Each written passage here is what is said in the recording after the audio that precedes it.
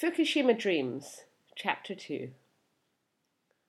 Sachiko woke up and realized she wasn't in her own bed. Then she remembered, and the pain hit her at the same time. Her ribs were the worst. It hurt to breathe. She felt woozy, as though she'd been given a sedative, and it seemed as though her head and ribs were bandaged. So she'd been rescued then. And was this the first time she'd woken up? It was very uncertain, but she remembered the shaking, and then the black wall of water that the world had become, and then nothing. I'm alive. Sachiko opened her eyes and realized she wasn't alone. The futon she lay on was one of many crammed into a space she now recognized as part of the local shrine. It was dark now, apart from a small night light on the other side of the room, and she could hear nothing but the regular sounds of breathing, of people sleeping deeply. Where were her family? If she had survived, did that mean Harry and Tashi were fine too? She tried to make out how many people were sleeping round her, but they were muffled against the cold night with blankets and surrounded by bundles of rescued belongings. It was too dark to make out faces. All she could do for now was sleep, build up her strength, and hope for the best in the morning. For months she'd hidden in dreams, but now they wouldn't come. She thought about Tashi. He arrived in the coldest hour before dawn, cut out after a hard labour that could have no happy ending the natural way. They'd wanted it to be natural, but she was too narrow. The first failure.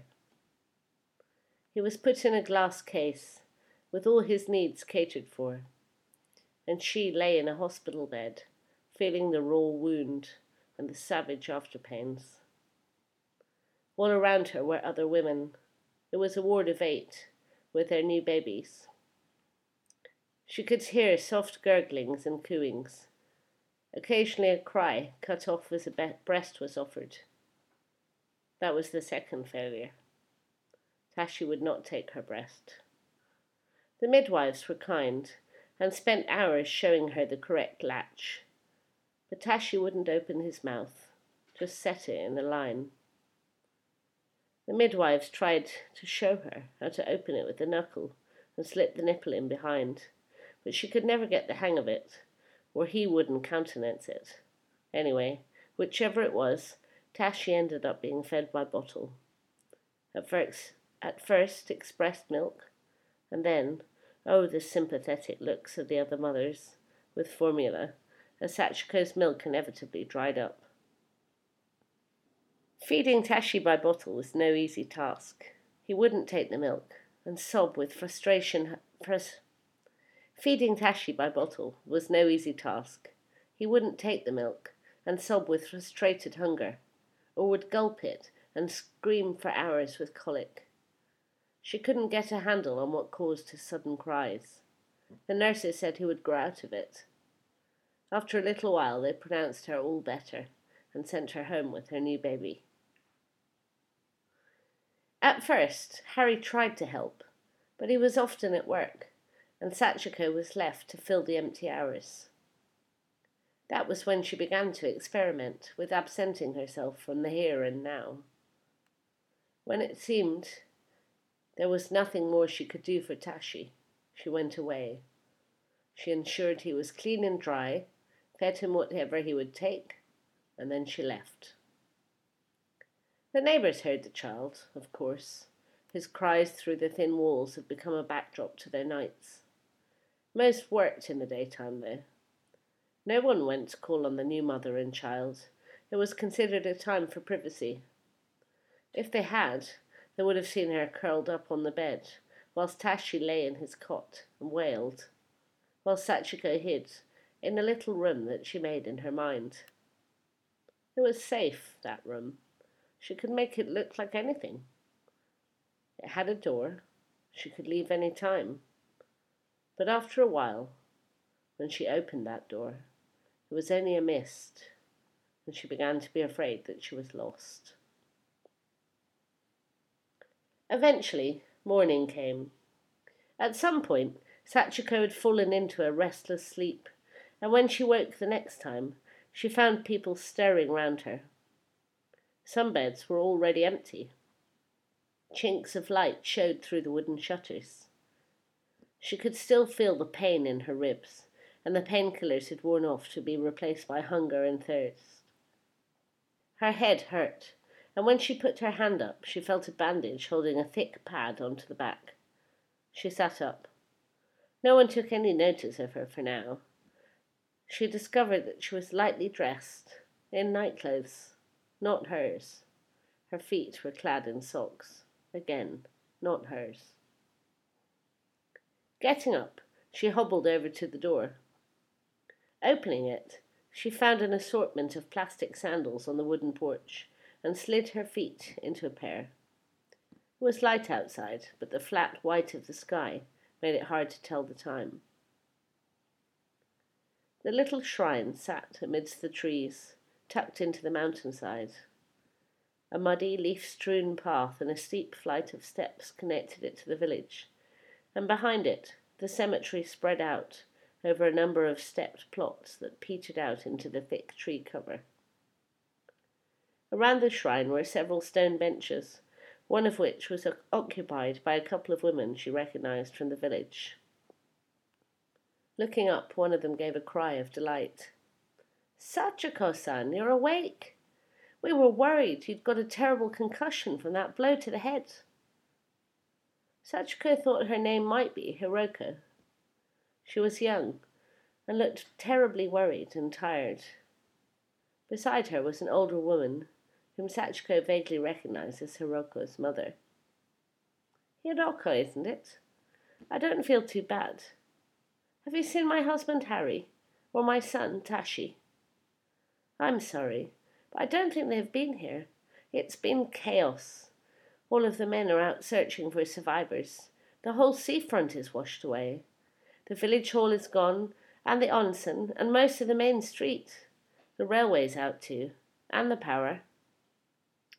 Sachiko felt a cold shiver of panic course through her. It was gone, and no sign of her family. It felt all too real after months of drifting, but at the same time had the quality of nightmare. Her legs felt weak, and she would have stumbled, but Hiroko, with instinctive kindness, had already sprung up to help her to a seat. Pictures came into her head, and suddenly she could place the girl. She worked in one of the village shops, and always had a ready smile.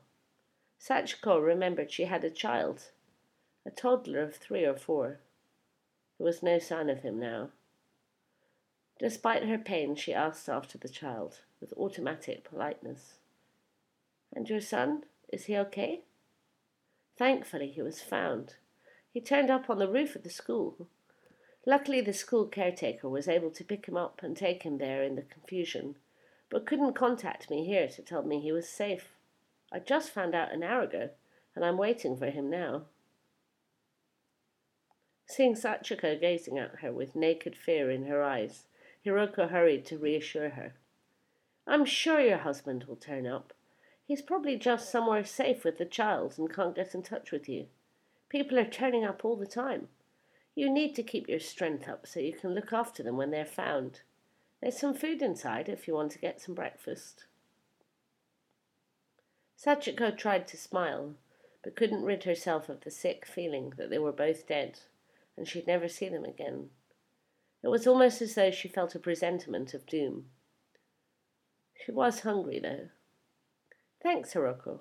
I am hungry, and I won't do them any good if I make myself ill and can't look after them when they're found." "That's the spirit. Come on, I'll show you where the food is.